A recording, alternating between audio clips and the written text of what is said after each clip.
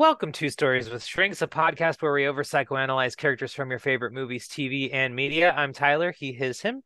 I'm Jennifer, she, her, hers. All right, I'm going to try this thing out real quick. In a world where there are only two therapists doing a podcast about 90s action movies comes this new episode.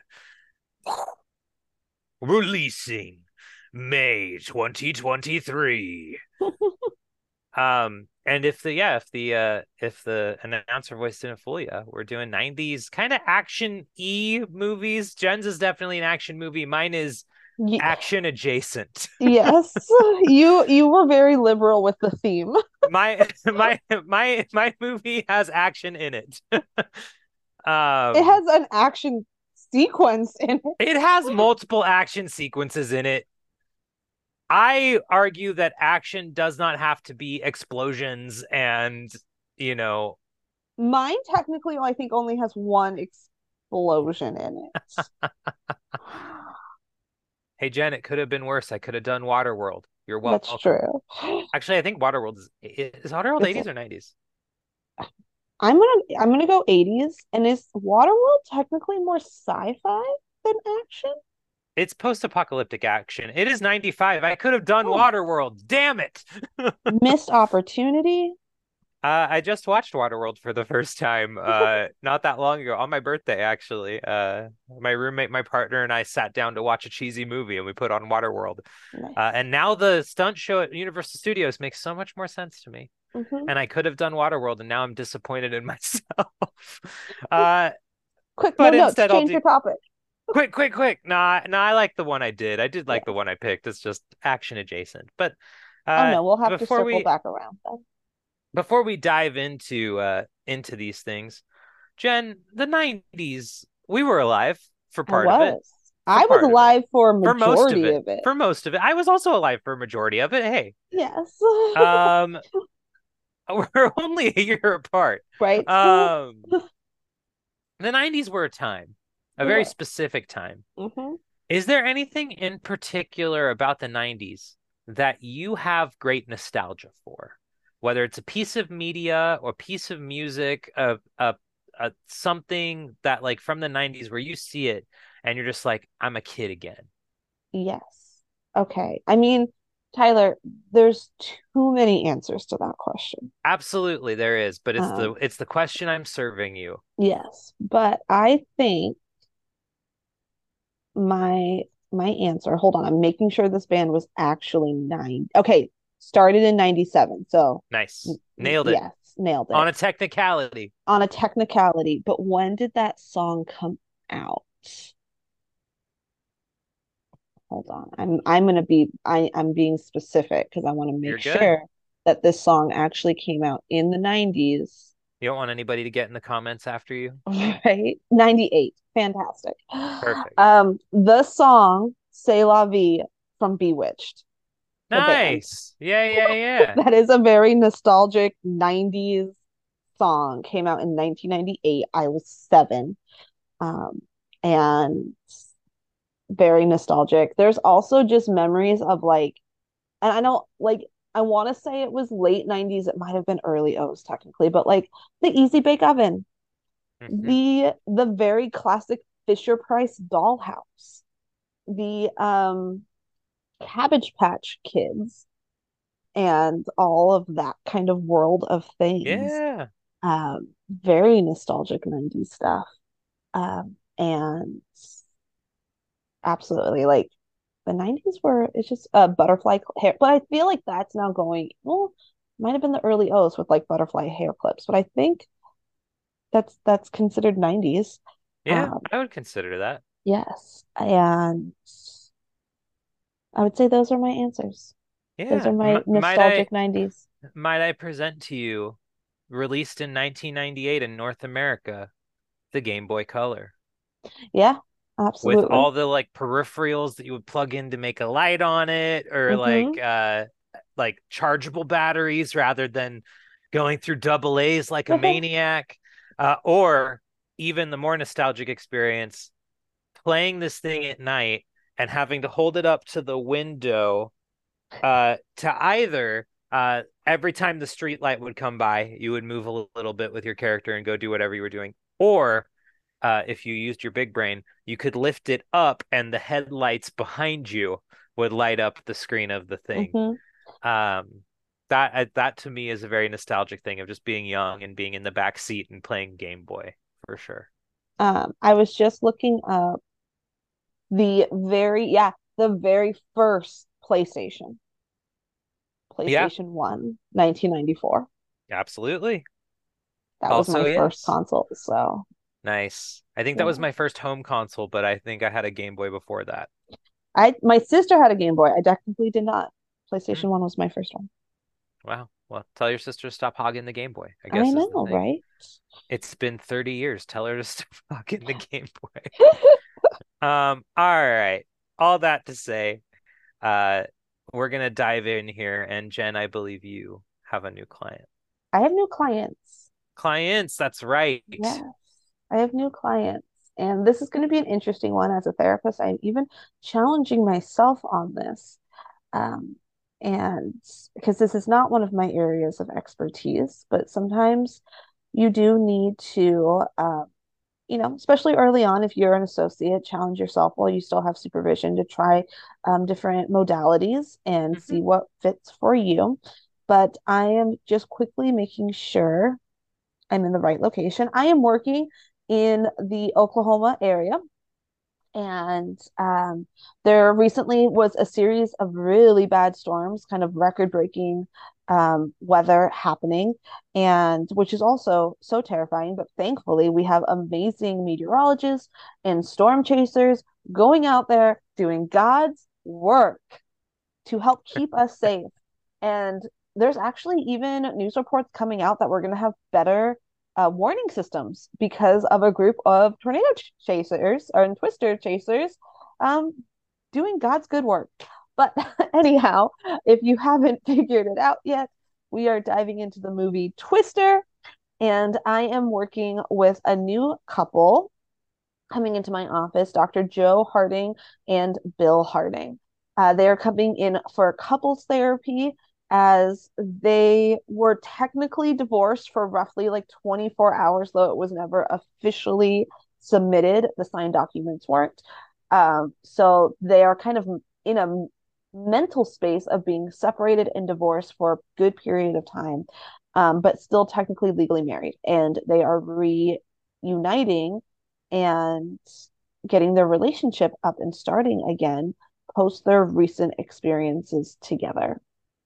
Um, so they're coming in to kind of work through the issues that brought them in to the issues that brought them to separating to begin with, Mhm. working through the time spent apart. And even though they were separated and they were getting ready to file for divorce, Joe admitted to the fact that she had not signed the paperwork yet, and were kind of playing this kind of almost like a chicken dance with each other of who would sign. Um, Bill did have a partner during that time that he was very serious with, and he's going through in his own rights his own breakup feelings, as they had broken up just kind of during that storm weekend, and now trying to figure out what their relationship could look like moving forward. And in couples dynamics, so like I would work together with them first to kind of set goals, talk about fair fighting rules. They seem to get very argumentative with each other, and talking about like how we're not name calling. We're not going to do screaming matches. This isn't me necessarily playing referee each week, but I will step in and be like, hold on, we're going to stop right now and talk about what those fair fighting rules are.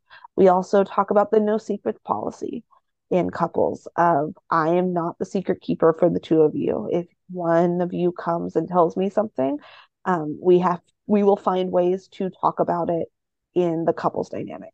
With that said, I'm not going to be like, you wouldn't believe what your partner texted me over the weekend. Um, it would be like, hey, let's talk about this. Let's talk about how we can bring this up and how you can share this with your partner, so that we're all on the same ground here.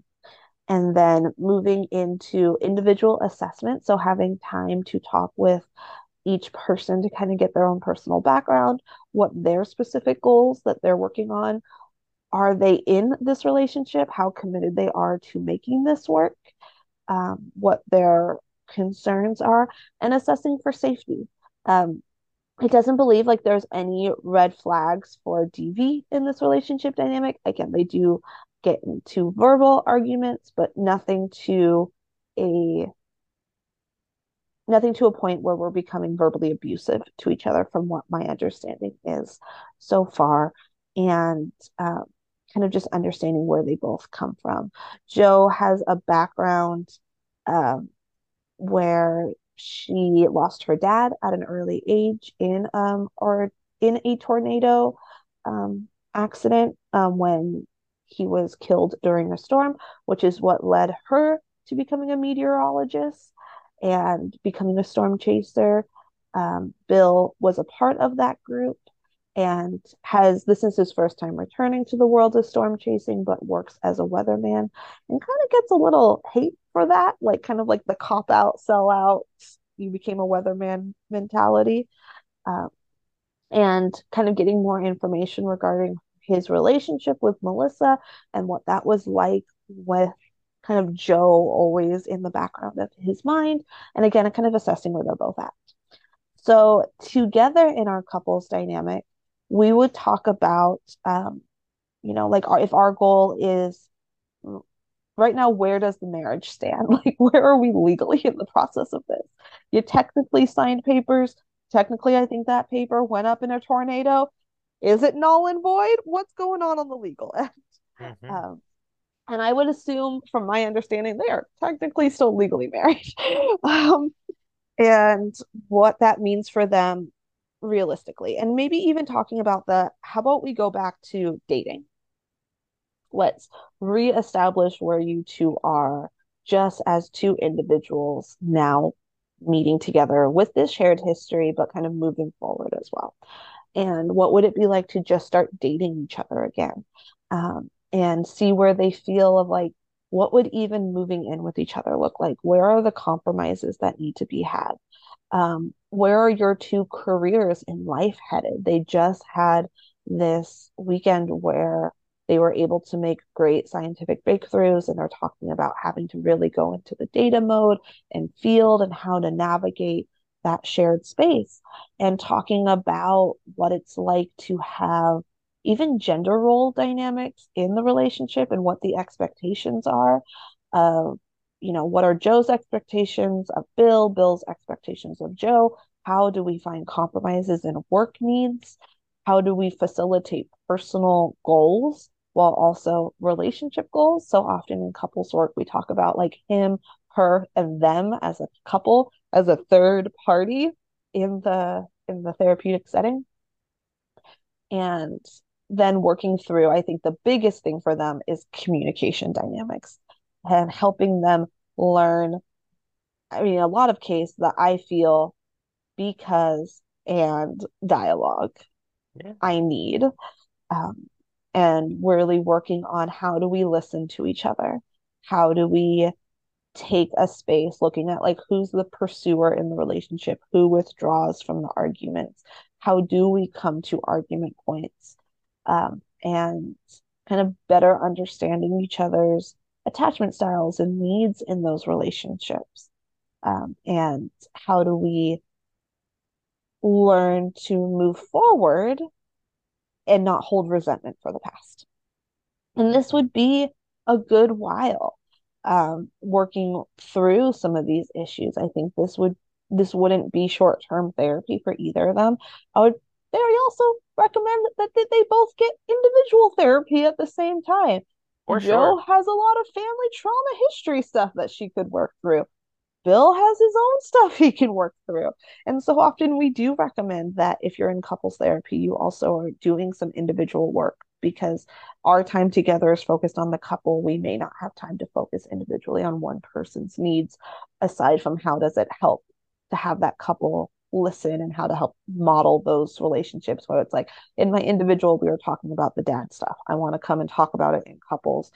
So I have a way to help me communicate this to Bill and model it appropriately. Um, and then I think the last caveat of it would be talking about safety dynamics when it comes to just um, their line of work of, you know, let's talk about self-harm like behavior. They're not exactly self-harming, but Jo does put herself in very scary positions when it comes to what she's willing to do in storm chasing. And where is that line between I am doing this to for my job and I am taking unnecessary risks to feel something? Yeah. And where do we start to consider, like, I do have a partner at home, I do have a team of people that rely on me. I cannot just go into a barn, strap myself onto pipes, and just hope that my limbs don't get ripped off in the process of getting sucked into a twister. So unrealistic, but it's such a good scene.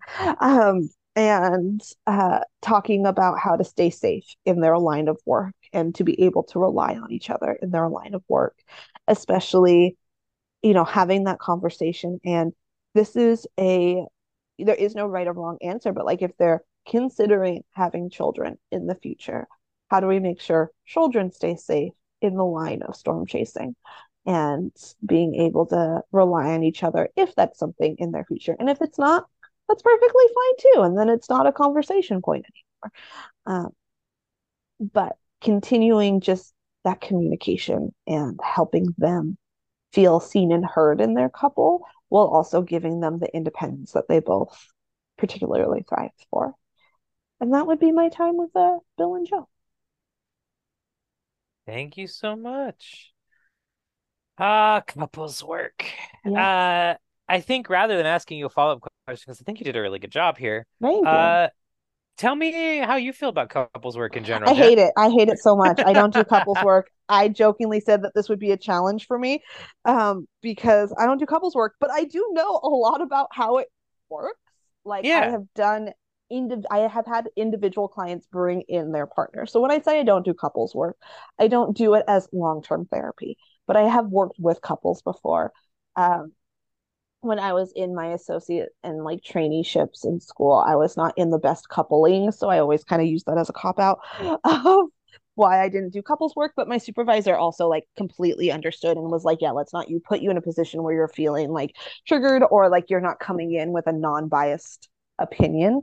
yeah. But it's just, yeah, it makes me really uncomfortable with the idea of couples work in a way of just the two people sitting like arguing. I don't want to deal with it. I break up. Um, but And see, uh, that's my problem. that's my problem is I'm just like break up. But with that said, like I've had really good sessions with clients bringing in their partner of just like, I need better ways to help communicate this with my partner, or we're noticing that we're just not communicating the most effectively right now, or we so desperately want to be there for each other, but we're so busy with our individual adulting needs Yeah. of like, we just need a chance to kind of regroup. And can you help with that? And I'm like, yeah, sure. So Yeah. there's a Having an lot to be adjunct for a said with couple that. sessions is different than, Yeah, there's a lot to be said about just needing because that's the one thing our culture really doesn't teach is like how to communicate as adults in a couple. yeah. And so often in like, you know, we joke like in movies, conversations and plot points and uh, issues that characters go through could be solved with just two people sitting down and talking with each other. Most And of them, if you like watching romantic comedies. right. Um, and it's so helpful in this sense. But yeah, I don't do couples work. There you go. And what about this couple? What made you choose them? So when you were talking about like 90's action movies and I was Googling, I was like, oh, Twister, done. Like there was two I was going back and forth on and one we're saving for later. But I really love the movie Twister. It is a fan favorite in our household. We quote it on a monthly, if not weekly basis. We can turn off the film and just recite quotes and like hold dialogues from it.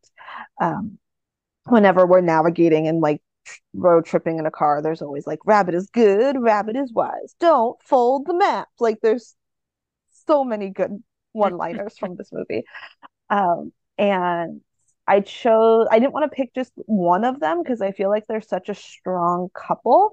And it is really interesting to think like they are getting back together, still legally married, but having been separated for a good period of time, having just watched him break up with the girl that has been like third wheeling this adventure. What would that look like moving forward? Like they would need some serious help or they would just repeat the past. Yep. And there, I don't think there's coming back from that a second time. And they have a team of people also relying on them. And I think they would start to get really frustrated with them too, of like, this is our job and your guys' relationship is mucking it up. Get it together, people. So this Yeah. was the get it together moment for them. Well, awesome. Well, thank you so much for sharing, and thank you all for listening. We'll be back after a quick break with more action movies. Yes.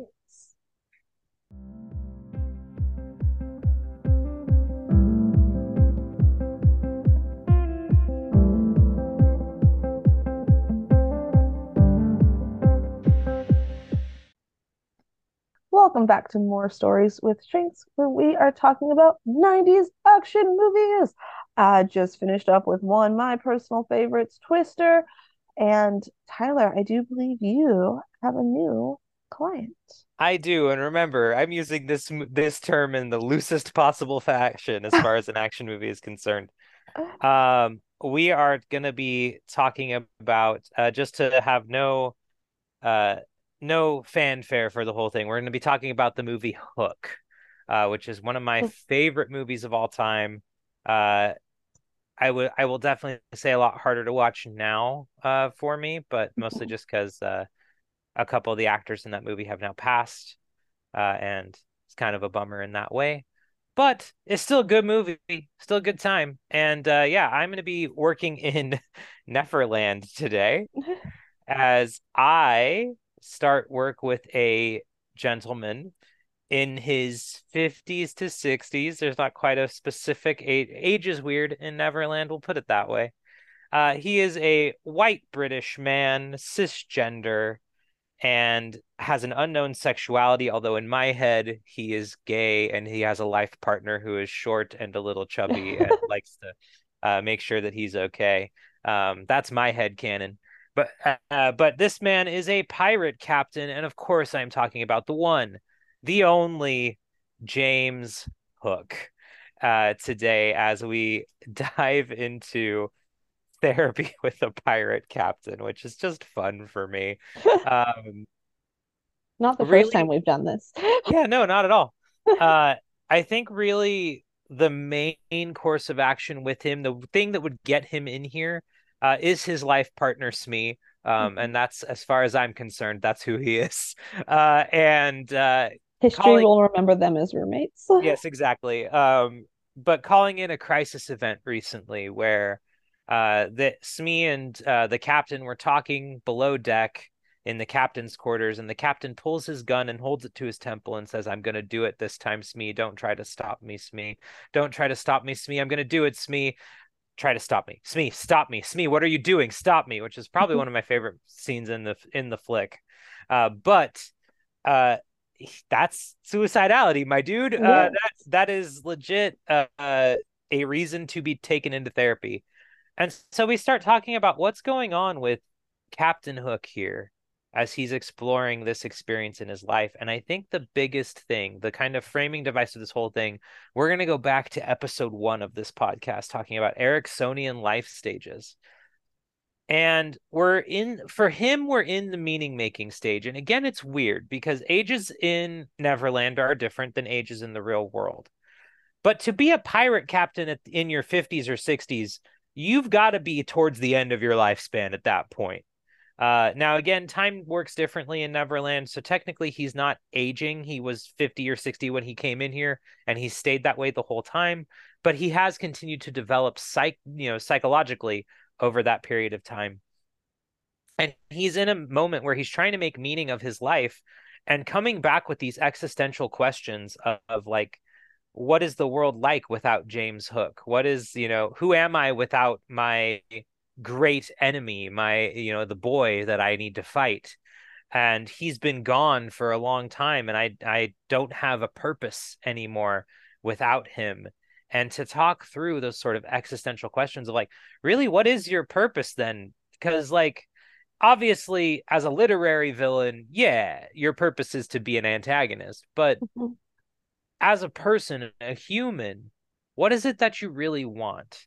And I think over the course of the time of the movie, he does kind of show his hand a little bit. He wants to leave a legacy.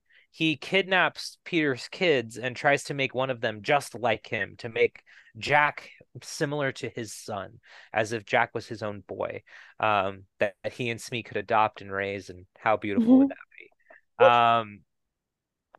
But I think the thing that comes forward with that is this idea of setting a legacy, making meaning of your life. And really, when he sits down, what has his life been about? It's been about fighting Peter Pan. That's it. And maybe there needs to be more to life than that. Maybe we need to build more meaning, build more purpose in his life. Maybe the reason that he feels he's kind of adrift at sea right now is because he's not putting meaning and energy into other places in his life. He's got, the one, all of his eggs are in the Peter Pan basket. And while the Peter Pan basket is super fun and allows you to have a fight every once in a while and, fight some lost boys and all that lovely fun stuff, maybe kill a Rufio if you're so inclined. Um, but instead, he needs more than this. He needs to be more than just a pirate captain. And this could look like developing relationships with others. And maybe he admits to himself finally that he's got feelings for Smee and that they'd be better married than just captain and first mate. Although it is hard dating your subordinate when you're the boss. I get that too. But also maybe like he finds that he really likes, I don't know, some sort of hobby, right? Where he like maybe he really gets into wood carving, right? Because Mhm. he's got the hook.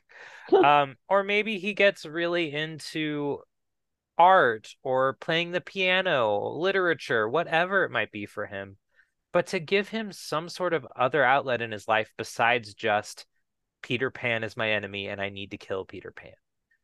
To give him a way to leave a legacy that's more than just I'm the most fearsome pirate captain ever, or to kind of reestablish for him what being a pirate captain means. Is it really just fighting Peter Pan? No. You can be a pirate and go get some treasure and go bury it and make a map and protect that map with your life. You can go off and, be a pirate and, I mean, kidnap and ravage and don't give a hoot, as the song does say. Now, however, I will say that's, a little violent, and I'm not going to encourage Mhm. violence in my client.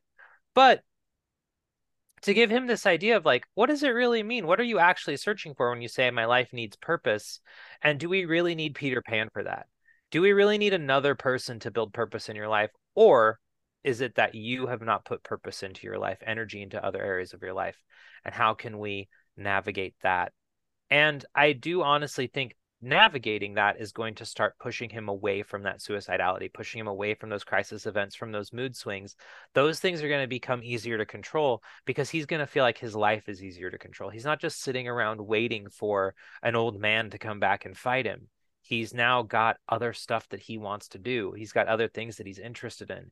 Maybe he gets really into baseball after Jack shows him how to play baseball. Maybe he becomes like the world's best hitter on the team for the Pirates. Like maybe he figures out something else besides just this villainy thing that can fulfill parts of his life.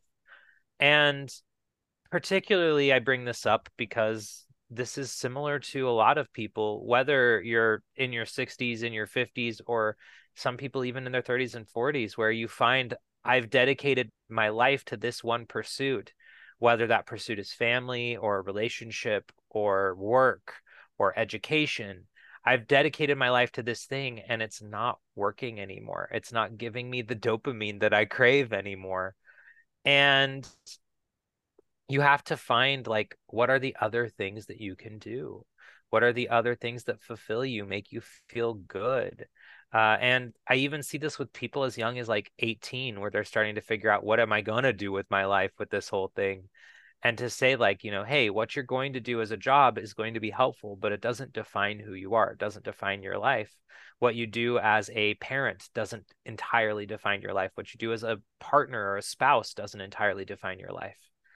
Really, the thing that makes you who you are is the tapestry of all of that. And if you feel like your tapestry is a little threadbare, then you need to go back in and repair it and add some new things in. And it could be something as simple as learning a new skill, learning a new hobby. It could be something as simple as just making time for the people in your life and caring about them, or making time for yourself and going on hikes or doing mindfulness work, doing some exercise or yoga. Like, it doesn't really matter what you do, you just need to add stuff other than one thing. And that's really the main thing I would want to talk to him about, to kind of make sure that he feels a little bit more fulfilled even into his golden years here at the end of his life. And yeah, that would be my work with James Hook. Absolutely. So often we see in any major transition point, even if it's like career, like job to job, school, out of school, um, empty nesting, becoming a parent, becoming a spouse, becoming a partner, like whatever, like transition points, this conversation comes up so often. And it's a really important conversation to have. I mean, there's so many like generational and cultural differences of what that conversation looks like nowadays. And it's an interesting one, but thank you. Yeah, of course. And why the loosest definition of action film and Hook? Because Hook is great. Hook is Because great. the movie Hook is amazing, and I will argue it is an action movie. From the viewpoint of, in my opinion, action movies are about spectacle, and I would say Hook is a very much a movie about spectacle. Okay. That is why I think it fits the thing. I would also say Google agrees with me that Yes, it is Google says there. Hook is an action movie, And action movies of the 90s are so different than action movies of even just the now. or the 80's Yeah. before that, right? Um, And so I think part of it is just I really love this movie. I really love Hook. But the other thing about this character is like there's so much about him over the course of the movie that is humanized. Mm-hmm. Um, and typically that, in a lot of modern retellings of Peter Pan, that is what is done with Captain Hook. It's like, oh, he's a person. He's not just this scary dude. Um, Although in the original plays, in the original stories, the original Disney movie, he's just a mustache twirling vaudevillian villain, and that's great. That's honestly works great for those stories. But when you have something more modern, and you're looking at him from the perspective of this isn't just a scary dude, this is a sad old man, and that is what Hook is in the movie. You don't see it until probably about halfway, three-quarters of the way in the movie, but like there's the scene where he takes the big black wig off and he's in like just his shirt and his pants, and he just looks like this tired, sad old dude. Mm-hmm. And that's a good credit to Dustin Hoffman, who I'm not saying is a sad, tired old dude. It's just he plays this very well, and it's the same scene where I talked about earlier of the Mm-hmm. suicidality of like, don't try to stop me, Smee. This thing doesn't matter anymore. Just don't try to stop me. Don't try to stop me. And by the end of the movie, he is completely devoid of the narrative of Captain Hook at that point. Mm-hmm. He is just a sad man that has been beaten by Peter Pan, who has nothing left to live for, and then gets eaten by the Gator Clock. Mm-hmm. That's what happens with his story arc, is this sort of jump into our villains actually aren't our villains. They are just people who probably need help more than anything Mm-hmm. else. And I love the alternative history here of like, what if I got in there and did some therapy with Hook, and he retires and just goes and lives on like a little boat with Smee, and they cook each other breakfast every morning, and they just are in love. And Yeah. I just love that idea. I joked about it probably 4 or 5 times, but honestly, this is my new headcanon and I like it.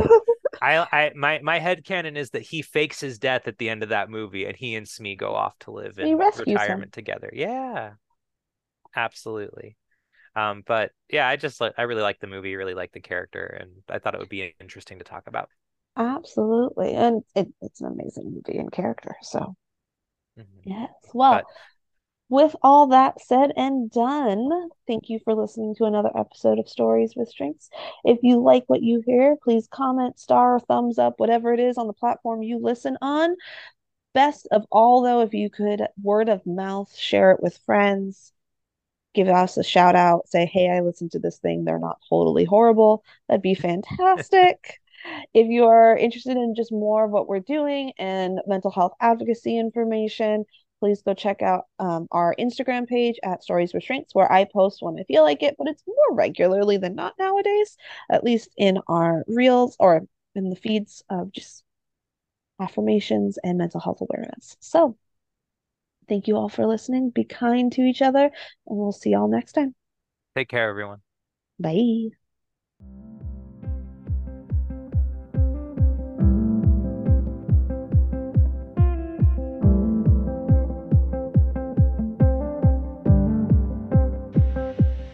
Stories with Strengths is an entertainment and education podcast. Our views are our own and should not be considered canon or associated with any of the media or universes we discuss. And thank you to Purple Planet Music for our theme song, Phoenix Rising. You can find music for all your podcasting or YouTube needs at www.purple-planet.com.